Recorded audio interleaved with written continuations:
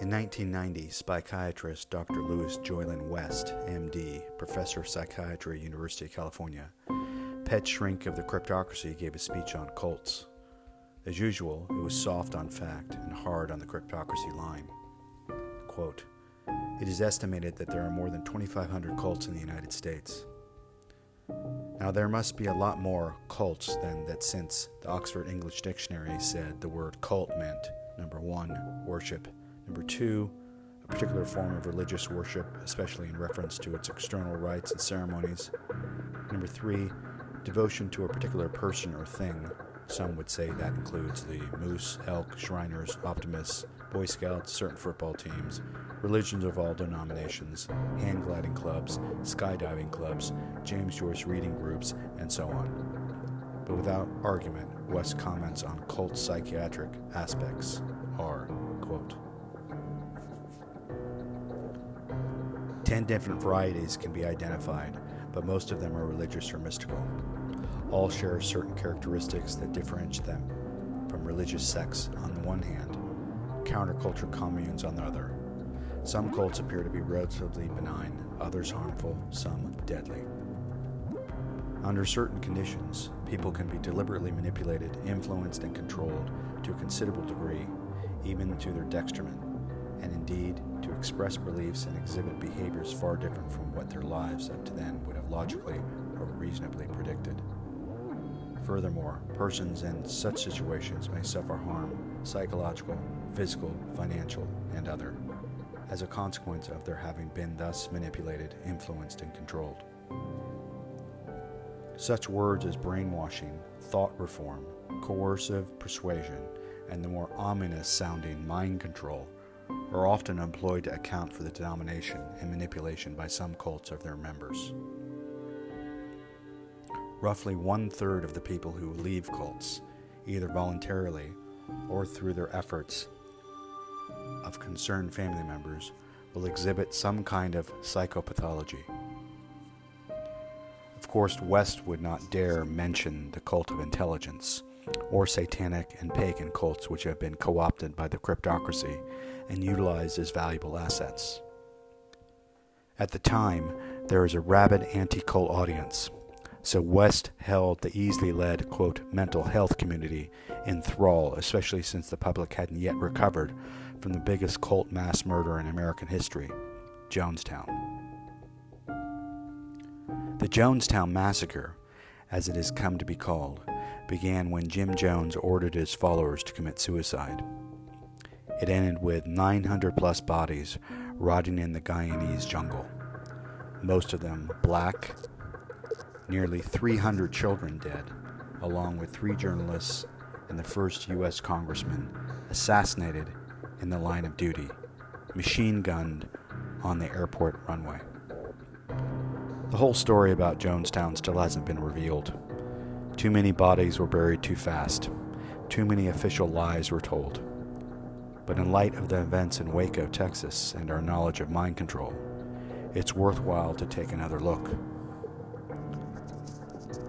On November 19, 1978, the day after the so-called Jonestown cult suicide, I received a call from Mae Brussell. Jonestown was a mind control experiment, she said, in her usual get-down-to-business style. There was a Soviet base nearby, and the CIA was using the place for something, maybe just a cover. Then Ryan got involved, and they decided to see if they could trigger a mass program. The ultimate test, mass suicide, to test the mastery at mind control. Mae Brussell was one of a kind, the daughter of a Jewish Los Angeles judge and the granddaughter of I. Magnin. Mae had devoted her life to research. It was her passion.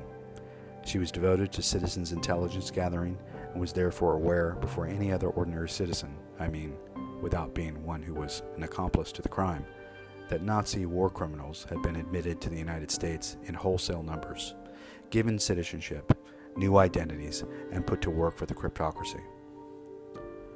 When the first edition of this book was published, Mae went out of her way to meet with me. She congratulated me heartily and thanked me for writing this book. In hindsight, I may have been among the first to confirm, without knowing it, some of her conclusions about the totalitarian cryptocracy which was taking over America. When we talked in San Francisco, that's the first time I had the impression that there was a tiny grandmotherly woman who was suffering from input overload. She talked breathlessly, jumping from one subject to another, swimming in facts, weaving together important pieces of vast Patriots quilt which covered a conspiracy to invisibly corrupt this institution and the Constitution. Now, after almost 17 years, I understand only a fragment of what Mae Russell knew then, and I hold her on a plateau of respect which has levitated through time. She called me again when John Lennon was assassinated. Mark David Chapman, Lennon's killer, was one of the CIA sleeper agents programmed to kill like a Manchurian candidate, she said. See Who Killed John Lennon by Fenton Bressler. And she called again when Ronald Reagan was shot, telling me that his assistant, or assailant, David Hinckley, was a hypno-programmed in the same schools as Lennon's assassin. Mae never got over Jonestown. She knew all about it. She even called it Camp Mind Control. And as it turned out, Mae was often ahead of everybody else, but she was seldom wrong. To refresh your memory, Jim Jones was the leader of a San Francisco-based church known as the People's Temple Christian Church, a powerful orator. Jones drew to his pews the poor, social activists, Hispanics, and mostly blacks, both young and old. His message was peppered with socialistic philosophy. In fact, Jones was a self-proclaimed Marxist fanatic, a white revolutionary who commanded a huge black following of thousands. If we've learned anything from the revelations of COINTELPRO and other covert FBI political operations, we can assume that Jones captured the immediate attention of the cryptocracy.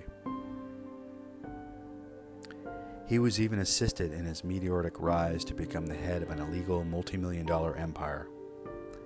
Building a network of connections with legitimate politicians, Jones was appointed by Mayor Moscone as the director of the San Francisco Housing Authority. He supported from the pulpit, and was, in turn, supported by both Ronald Reagan and Richard Nixon.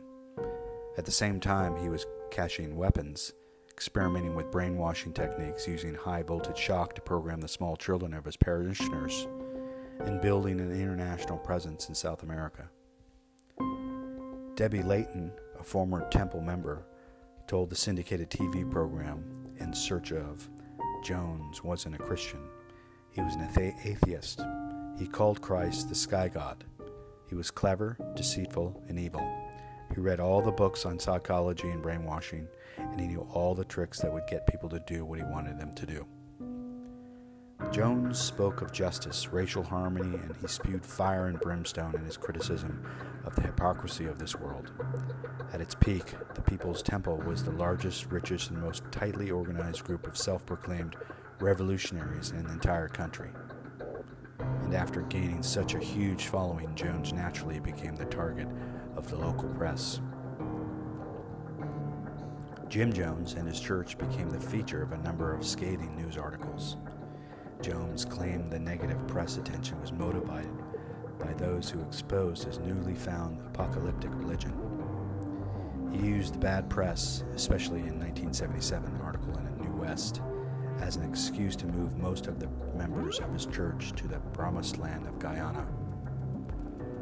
But the stories of beatings, kidnappings, sexual abuse, and mysterious deaths continue to surface.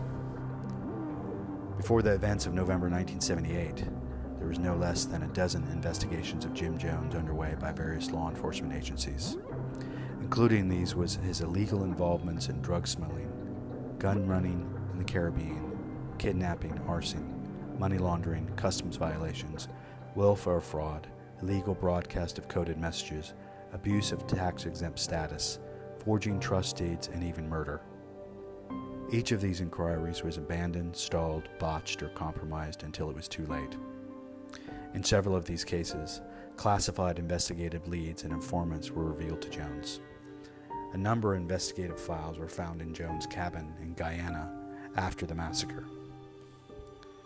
After all this activity was brought to attention of congressional members, and Leo Ryan in particular, since his electoral district was the Bay Area, from which most of the complaints against Jones issued. Ryan was not warned about the activities of Jonestown. In fact, it is believed that intelligence agencies intervened with the State Department to limit inquiries and discussions on Jones. Ryan decided to go to Guyana and investigate the situation for himself. When Ryan and a group of reporters landed on their tiny airstrip of Port Katamata, briefly visited Jonestown, and were murdered as they were attempting to leave Guyana at the airport. Ryan was posthumously awarded the Congressional Medal of Honor and was the first Congress member to die in the line of duty. Then followed the White Night, a supposed mass suicide pact which was executed by the entire population of Jonestown. Some of the community, made up mostly of black, women, and children, drank cyanide from paper cups of Kool-Aid at the urging of Jones. Others refused and were either injected or shot. A modern Masada, children and their mothers died around the main pavilion where Jim Jones allegedly shot himself in the head. For days, the body count mounted from 400 to nearly 1,000. The bodies were flown to the United States and later cremated or buried in mass graves. Pete Hamill called the corpses all the loose change of the 60s. Hamill now wishes he'd never written that. Mae Brussell's friend and fellow researcher John Judge saw it differently. In an essay, The Black Hole of Guyana, he wrote, quote, "The effect of Jonestowns was electric. Any alternative to the current system was seen as futile, if not deadly. Protests only led to police riots and political assassination. Alternative lifestyles and drugs led to creepy-crawly communes and violent murders. And religious experiments led to cults and suicide. Social utopias were dreams that turned into nightmares. The television urged us to go back to the happy days of the apocalyptic 50s. The message was, get a job and go back to church. The unyielding nuclear threat generated only nihilism and hopelessness. There was no answer but death, no exit from the grisly future of materialistic consumption, a return to American values and the moral majority white Christian world. The official message was clear." One early headline read, "Colt dies in South American jungle, 400 die in mass suicide, 700 flee into jungle." Statements of People's Temple members and accounts in the press claimed there were 1,100 people at Jonestown. 900 adult passports were found there, and there were reports of 300 children being there, supposedly 276 found among the dead, with 210 unidentified. Almost a week later, the official Guyanese body count was issued by the American military. That count came only to 913 bodies. 16 survivors were then reported to have returned to the United States.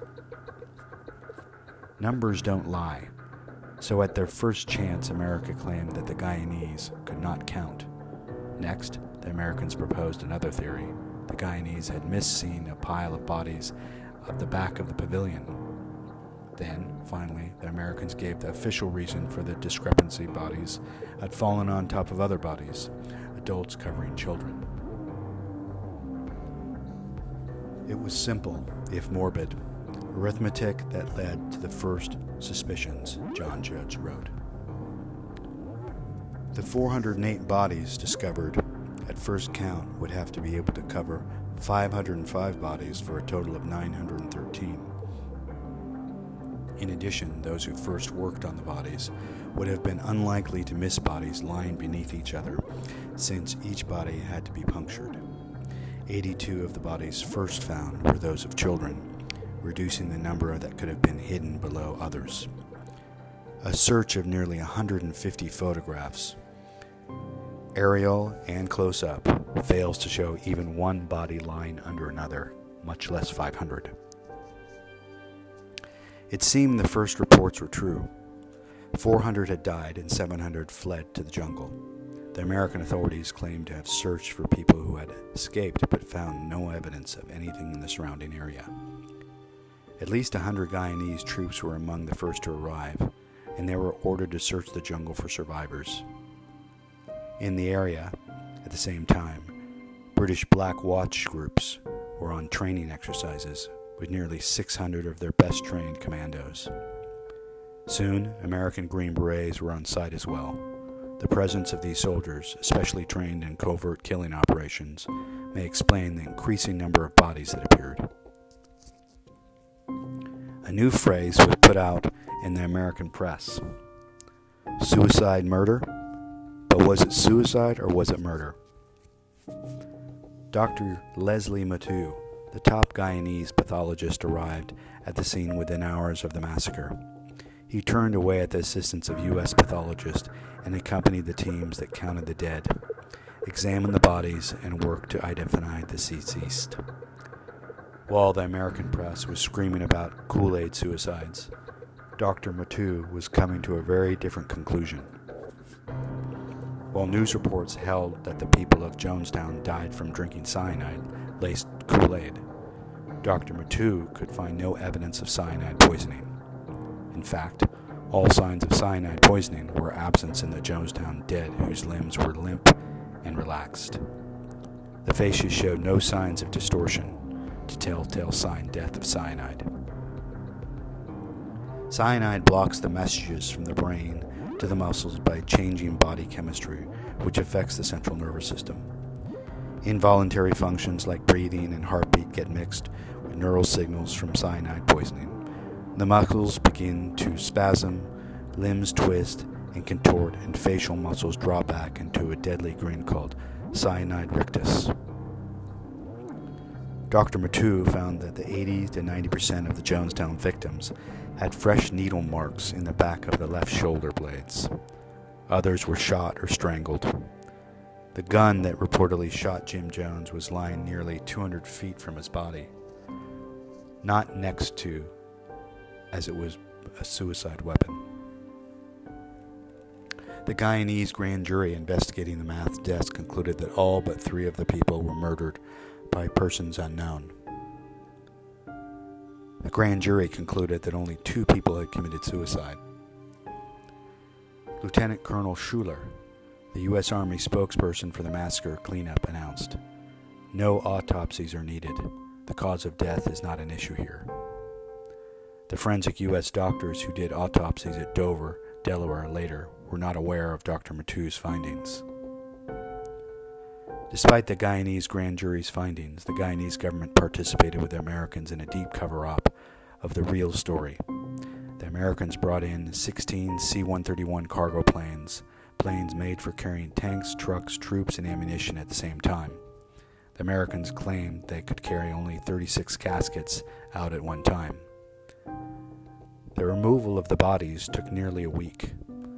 The bloated and rotten corpses that were eventually returned from the tropics of Guyana were impossible to autopsy. Thanks to the media blitz, including a movie of the week, that followed the massacre, today 98% of the American population recognize the name Jonestown and believe it was a mass suicide of a black cult of religious fanatics led by Jim Jones. But what really happened at Jonestown? The site of the massacre was the Matthew Bridge section in Guyana, originally the site of the Union Carbide, bauxite, and manganese mine, which had earlier been one of 7 possible sites chosen for the relocation of Jews after World War II. Once the site had been prepared by a crew of select temple members, the parishioners were loaded into business into San Francisco, driven to Florida, and loaded into Pan American charter planes which flew them to Guyana. When they arrived at the airport, the temple parishioners were taken off the plane, bound and gagged. The deception had finally stripped bare of all pretense. The blacks were so isolated and controlled that neighbors as close as 5 miles from the site did not judge the blacks lived at Jonestown, John's Judge wrote. The only public representatives seen in Guyana were white. Judge continued. According to survivor reports, they entered a virtual slave labor camp, worked for 16 to 18 hours daily. They were forced to live in cramped quarters on minimum rations, usually rice, bread, and sometimes rancid meat. Kept on a schedule of physical and mental exhaustion, They were also forced to stay awake at night and listen to lectures by Jones. Threats and abuse became more common. The camp medical staff under Dr. Lawrence Schott was known to perform painful suturing without anesthetics. They administered drugs and kept daily medical records. Infractions of the rules or disloyalty had to be increasingly harsh punishments, including forced drugging, sensory isolation, and underground box work, physical torture, and public sexual rape and humiliation. Beatings and verbal abuse were commonplace. Only the special guards were treated humanely and fed decently. People with serious injuries were flown out, but few ever returned. Perhaps the motto of Jonestown should have been the same at one of the Auschwitz, developed by Larry Schott's namesake. Dr.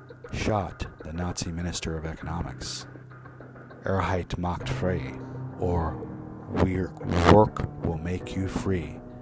Guyana even considered setting up an Auschwitz-like museum at the site, but abandoned the idea. By the time Jones moved from the parishioners of the People's Temple to Jonestown, he had amassed a fortune. Press estimates range from $26 million to $2 billion, including bank accounts, foreign investments, and real estate. Much of this wealth listed publicly after the massacre disappeared. Judge says it was fortune far too large to have come from membership alone. The receivership set up by the government settled a total of $10 million. In addition, there are indications that George Philip Blakely and other members were supplementing the temple funds with international smuggling of guns and drugs. This seemingly random allegation will take on greater significance as you listen further. John Judge sums up his conclusions of the significance of Jonestown Massacre for the purpose of this study. To comprehend this well-financed, sinister operation, we must abandon the myth that this was a religious commune and study instead the history that led to its formation. Jonestown was an experiment part of the 30-year program called MK-Ultra, the CIA and military intelligence code name for mind control. A close study of Senator Ervin's 1974 report, Individual Rights and the Government's Role in Behavior Modification, shows that these agencies had certain target populations in mind for both individual and mass control. Blacks, women prisoners, the elderly, the young, and inmates of psychiatric wards were selected as potentially violent. There were plans in California at that time for a center for the study of the reduction of violence, expanding on the horrific work of Dr. Jose Delgado, Mark and Irvin, and Dr. Jolly West, experts in implantation, psychosurgery, tranquilizers, etc. The guinea pigs were to be drawn from the ranks of the target populations and taken to an isolated military missile base in California. In that same period, Jones began to move his temple members to Jonestown. There were the exact populations selected for such tests. The meticulous daily notes and drug records kept by Larry Schott disappeared, but evidence did not. The history of MK-Ultra and its sinister sister program, MK-Delta, Artichoke, and Bluebird, records a combination of drugs, drug mixtures, electroshock, and torture as methods for control. The desired results ranged from temporary and permanent amnesia, uninhibited confessions, and a creation of second personalities to programmed assassins, preconditioned suicidal urges. One goal was the ability to control mass populations, especially for cheap labor. Dr. Delgado told Congress that he hoped for a future where technology would control workers in the field and troops at war with electronic remote signals. He found it hard to understand why people would complain about electrodes implanted in their brains to make them both happy and productive. On the scene at Jonestown, Guyanese troops discovered a large cache of drugs, enough to drug the entire population of Georgetown, Guyana, well over 200,000, for more than a year. According to survivors, these were being used regularly to control a population of only 1,100 people. One footlocker contained 11,000 doses of Thorazine, a dangerous tranquilizer. Drugs used in the testing for MKUltra were found in abundance, including sodium pentothal, a true serum, chlorohydrate, a hypnotic, Demerol, thallium, confuses thinking, and many others. Schott had supplies of haloperidol and lethargitil, two other major tranquilizers as well. The actual descriptions of life at Jonestown is this of a tightly run concentration camp, complete with medical and psychiatric experimentation. The stresses and isolation of the victims is typical of sophisticated brainwashing techniques. The drugs and special torture add an additional experimental aspect to the horror. This more clearly explains the medical tags on the bodies and why they had to be removed. It also suggests an additional motive for frustrating any chemical autopsies, since these drugs would have been found in the system of the dead. John's judge continues. The story of Jonestown is that of a gruesome experiment, not a religious utopian society. On the eve of the massacre, Forbes Burnham was reportedly covered to be born-again Christianity by members of the Full Gospel Christian Businessmen's Association, including Lionel Lucahu, a temple lawyer in Guyana. The same group, based in California, also reportedly Guatemala dictator Rios Montt prior to his massacre there, and they were in touch with Jim Jones in Ukiah. With Ryan on his way to Jonestown, the seal of secrecy was broken. In a desperate attempt to test their conditional methods, the Jonestown elite apparently tried to implement a real suicide drill. Clearly, it led to a revolt, and the majority of the people fled, unaware that there were people waiting to catch them. Jim Jones was surrounded by CIA agents or affiliates. He had a long-term friendship with Dan Minturoni, whom he joined forces with in Richmond, Indiana during the 1950s, where Minturoni was chief of police. Minturoni moved on to the CIA-financed International Police Academy, where police are trained in counterinsurgency and torture techniques. Former Green Beret Charles Beichmann was with Jones to the end, and later charged with the murders of several temple members in Georgetown following the massacres. Deputy Chief of Mission for the U.S. Embassy in Guyana, Richard Dyer, was the CIA agent on the scene at the time of the massacre. Present at the campsite and the airport, Dwyer's accounts were used by the State Department to confirm the death of Congressman Ryan. At the massacre's site, Jones said, "Get Dwyer out of here," just before the killings began. Other U.S. Embassy personnel in Guyana knew the situation well at Jonestown. U.S. Ambassador John Burke, who served in the CIA with Dwyer in Thailand, and was an embassy official described by Philip Agee as working for the CIA since 1963, was well aware of the situation. A Reagan appointee to the CIA, Burke was employed by the agency on State Department assignments. Burke made a futile attempt to stop Ryan's investigation of Jones. Also at the embassy was Chief Consular Officer Richard McCoy, who worked for military intelligence on loan from the Defense Department at the time of the massacre. He was described as being close to Jones. According to Judge, the U.S. Embassy in Georgetown housed the Georgetown CIA station. It now appears that the majority, and perhaps all of the embassy officials of CIA officers operate under State Department covers. The State Department concealed all reports of violations at Jonestown from Congressman Leo Ryan, yet the embassy regularly provided Jones with the copies of congressional inquiries under the Freedom of Information Act. It is well known that Ryan was no friend of the cryptocracy. He had challenged the agency's overseas operations as a member of the House Committee responsible for oversight on intelligence. He authored the controversial Hughes-Ryan Amendment that would have required CIA disclosure in advance to the congressional committees of all planned covert operations. This amendment was defeated shortly after his death. Dan Weber, who was sent to the site of the massacre a day later, was also named as CIA. Judge says, quote, The connection of intelligence agencies to cults is nothing new. A simple but revealing example of the Unification Church tied to both the Korean CIA, i.e. American CIA in Korea, and international fascist network known as the World Anti-Communist League. The Moonies hosted WACL's first international conference. What distinguished Jonestown was both the level of control and the openly sinister involvement. It was imperative that they cover their tracks. The direct orders to cover up the cause of the death came from the top levels of the American government. Zbigniew Brzezinski delegated to Robert Pastor, as he in turn ordered Lieutenant Colonel Gordon Sumner to strip the bodies of identity.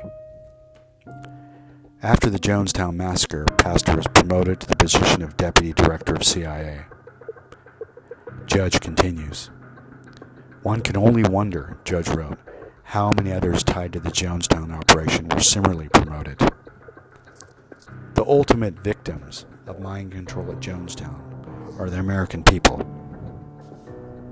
If we fail to look beyond the constructed images given to us by the television and press, then our consciousness is manipulated, just as well as the Jonestown victims were. There never has been a full investigation of the Ryan assassination or the People's Temple massacre. There were special congressional hearings held in the aftermath, but these were so flawed as to be farcical. Subpoena power was not invoked to compel testimony. The staff of the U.S. Embassy in Guyana weren't even called. Only a watered-down report was issued, of which 5,000 pages were classified and withheld from release. The only trial to result from Jonestown was criminal prosecution of Temple functionary Larry Layton, who was tried once in Guyana and twice in the United States. The Guyanese acquitted him of murder charges on the grounds that he had been brainwashed. The second trial was held in San Francisco. The charges were conspiring to kill Congressman Ryan. It ended in a hung jury. The third trial saw Layton convicted of conspiracy charges and sent to prison on Jonestown's single scapegoat. The judge in Layton's case similarly denied defense motions to obtain documents and testimony regarding State Department or CIA involvement with the People's Temple. A group of Jonestown survivors and relatives also filed a $50 million civil action suit and federal government alleging such involvement, but their case was thrown out almost immediately on procedural grounds, and all subsequent appeals were turned down. Jim Jones opened his first temple in Indianapolis in the late 50s. He sold live monkeys door to door to help finance it. He took a sabbatical in 1961 to 62, living under somewhat mysterious circumstances in Belo Horizonte, a small city on the Brazilian coast. A reporter from the San Jose Mercury News traveled to Bob Horizonte's after the killings, and he reported that several of Jones' neighbors from 1961 said a staff car from the U.S. Embassy visited him there weekly. When he returned to Indianapolis, Jones announced the temple would move to Northern California. Reporterman Art Silverman wrote, quote, "It may be very well just a coincidence, but another man made the same pilgrimage from Indianapolis to South America at about the same time. He was Dan Mitroni, the Indianapolis police chief at the time Jones' first People's Temple. Mitroni later became infamous as the U.S. torture instructor working for the CIA under the cover of Agency for International Development, who was kidnapped, interrogated, and finally murdered by the Tromparo guerrillas in Uruguay. Mitroni's story was told in Costa Grava's film State of Siege. Did Jones and Mitroni know each other? Here we move into the twilight zone of conspiracy theories and speculations. A number of years ago, I called Mitroni's son, Dan Jr., himself an FBI agent, and asked the very question. No, he said emphatically. And that was the end of it until March 1985, when Dan Mitroni Jr. was in the papers himself. He had just pleaded guilty to federal charges of possessing 90 pounds of cocaine and was about to be sentenced to prison. There are still people who believe in Jim Jones, narrator Leonard Nimoy said at the close in Search of Jim Jones. Some of them still sleep with Jones' picture. One of John Judge's most important sources, Michael Mayer, made a thorough study of Jonestown and wrote a book entitled Was Jonestown a CIA Medical Experiment? A review of the evidence. His conclusions are worth repeating. Quote, while living in Brazil, Jones received his life assignment with the CIA, MK-Ultra program. By the time Jones was brought into the program, MK-Ultra was 15 years old, and many of the laboratories had since filed their papers with the agency before disbanding. The experiments conducted in university research departments, mental hospitals, and prison medical clinics represented the most authoritative source of information on their assigned subjects within the limits of a laboratory environment. The agency compiled a library containing data that needed to be collated and into a comprehensive science of behavior modification. The task was assigned to Jim Jones, who would require another 15 years to complete his findings in a major field test known as Jonestown. Of course, as we've noted in his work, there was a lot of redundancy in the programs. Jones most likely knew nothing of the other programs going on at the same time.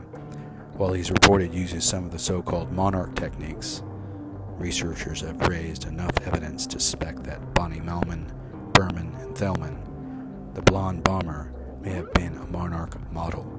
It would appear that his focus was on mass mind control largely through drugs.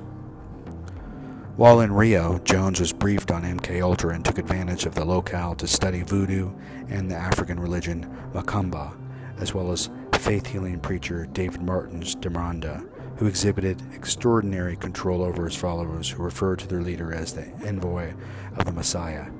This modern-day John the Baptist imparted much of his knowledge to the aspiring Jim Jones. A lot happened in 1963. In October, Britain suspended the Constitution of Guyana, and the leftist government fell. In November, President Kennedy was assassinated, and in December, the first several military coups destroying any hold of the communists had on the British-Brazilian government.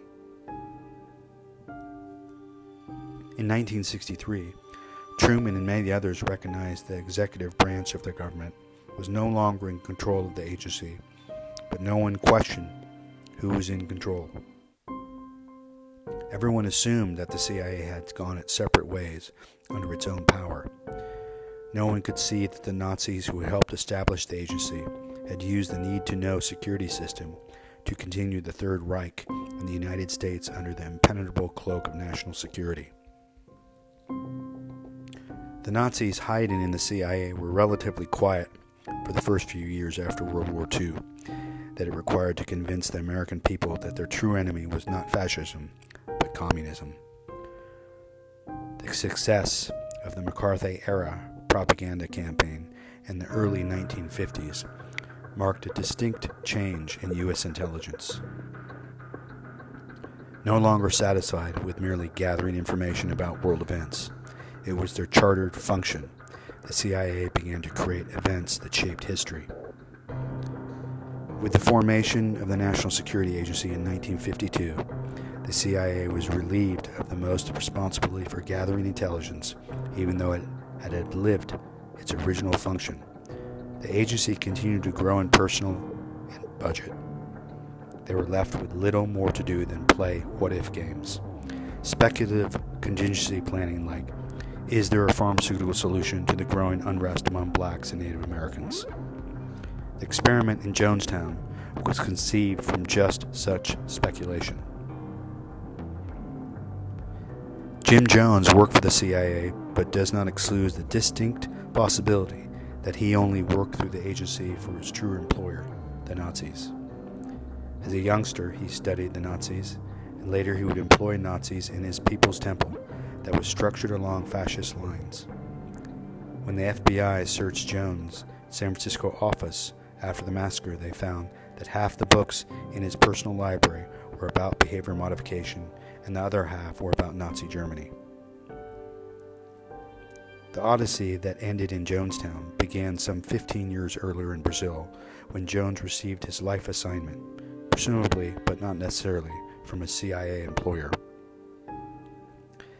Until 1983, the chief Nazi hunter in the U.S. government was Alan Ryan, but by his third year of the Reagan administration, most attempts to identify Nazis in government, and particularly in the CIA, were circumvented by President Reagan and Vice President Bush, a former director of CIA.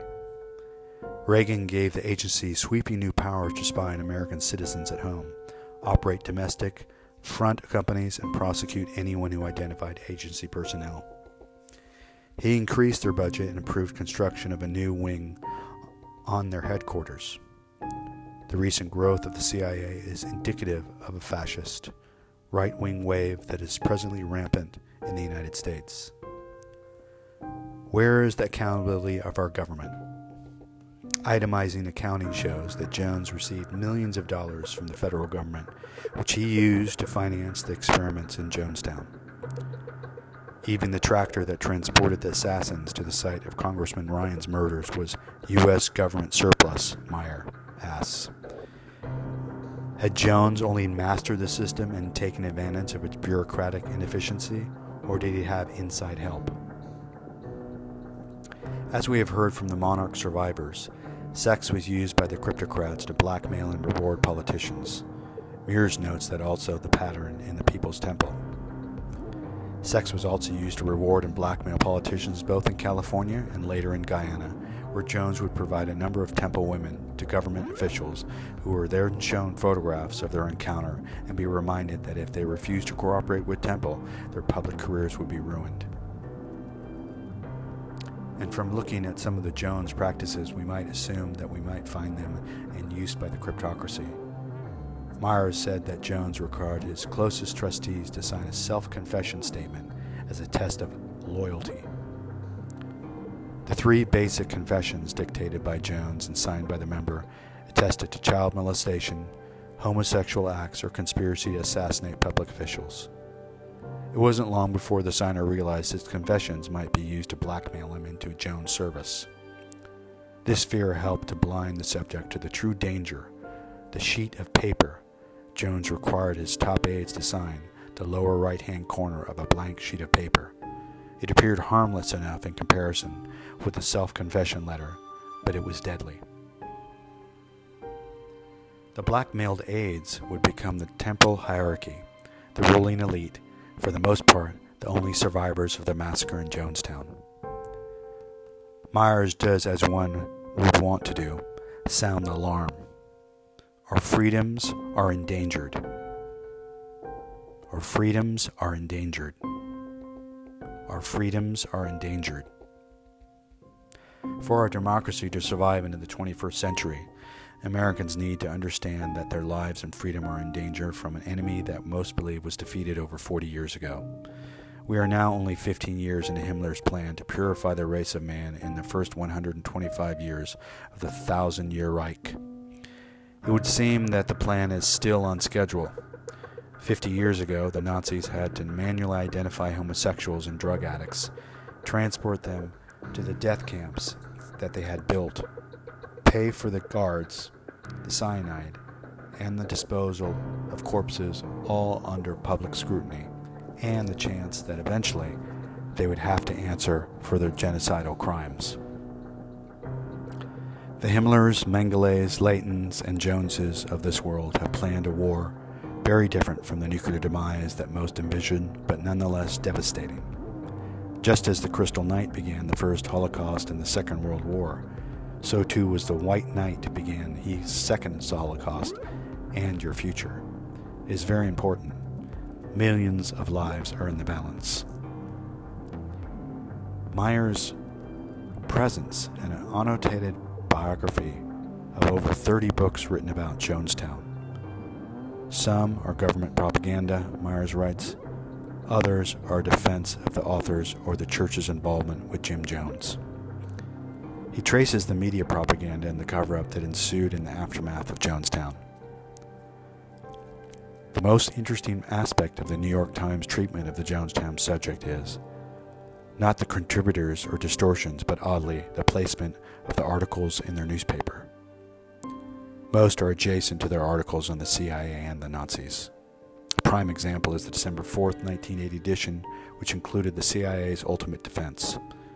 The article, entitled "House Committee Clears CIA of Role in People's Temple Cult," reported. The House Intelligence Committee has found no evidence at all that the Central Intelligence Agency was involved with the People's Temple commune in Guyana before the mass murders and suicides there in 1978. The House Intelligence Committee was responding to Congressman Ryan's staff and others close enough to the story to at least suspect that the CIA had sponsored the experiment. Their "no evidence at all" statement was one of the most blatant lies in post-Jonestown propaganda campaigns. Adjacent to the story, the Times printed an article entitled "CIA Linked to Mind Control Drug Experiments." Citing documents released a day earlier under the Freedom of Information Act, the story outlined how the CIA had conducted a mind control experiment on 8 black inmates at the Federal Addiction Research Center in Lexington, Kentucky, back in 1963.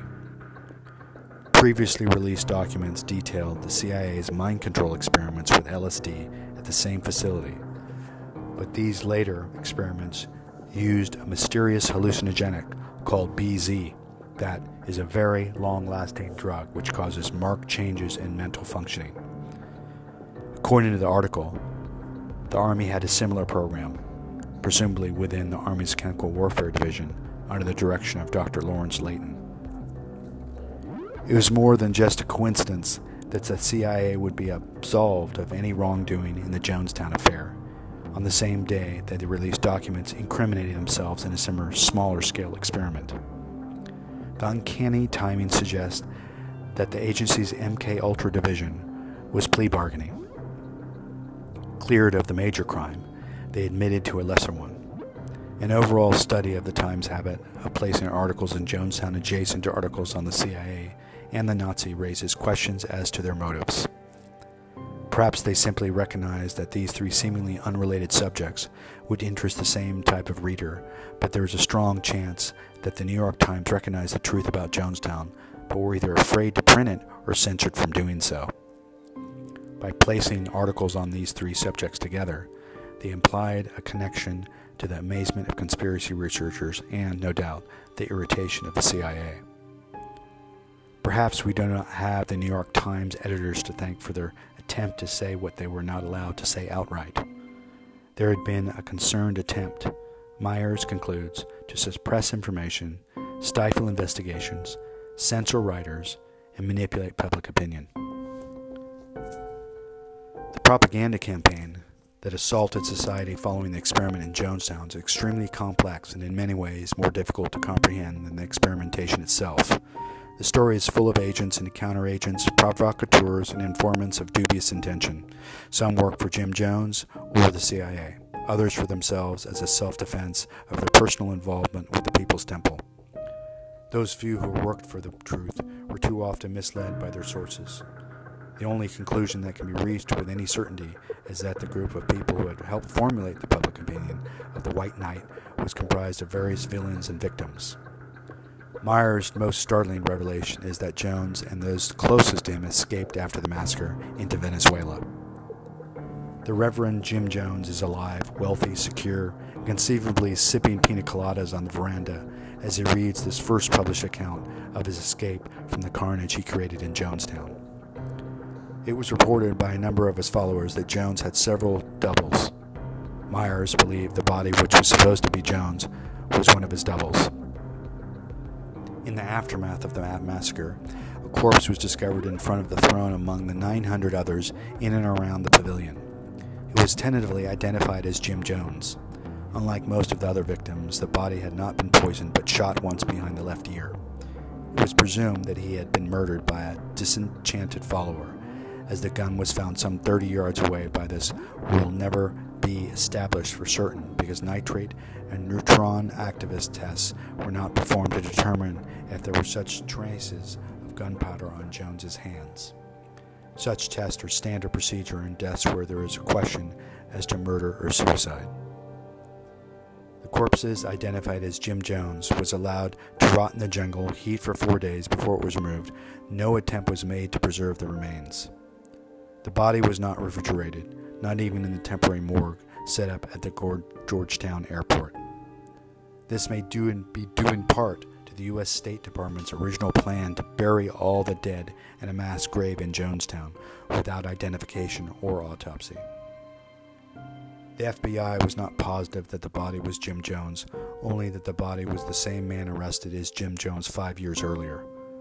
There were no other records of Jones' prints. The authenticity of the LAPD files was never questioned, and the case was mistakenly closed.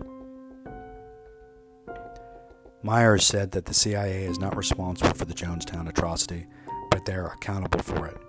He states the obvious, that any government or agency is only good or as bad as the people it employs, and he laments the lack of chain of command in the CIA, which is not typical of, say, military organizations.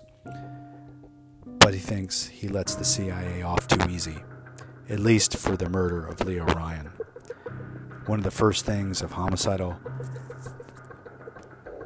does in a murder investigation is to establish a motive. The CIA certainly had the motive to lure Congressman Ryan to Jonestown and to certain death. Ryan's interest in the CIA became the dominant factor in Ryan's life in Washington. His concern over the CIA's domestic spy operations was legitimate and well-founded. It had been reported that there were more than intelligence agencies illegally operating in Ryan's San Mateo County and the adjunct Santa Clarita County than in all other parts of the United States combined. Washington, D.C. included the area dubbed Silicon Valley, which had evolved to become the center of high technology in the U.S.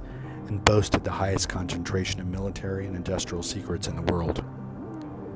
Ryan, who was a member of the Government Information and Individual Rights Subcommittee, accurately perceived the CIA's presence in California as a threat to the rights of the citizenry. The main problem was that many CIA operatives were violating the law in pursuit of their work.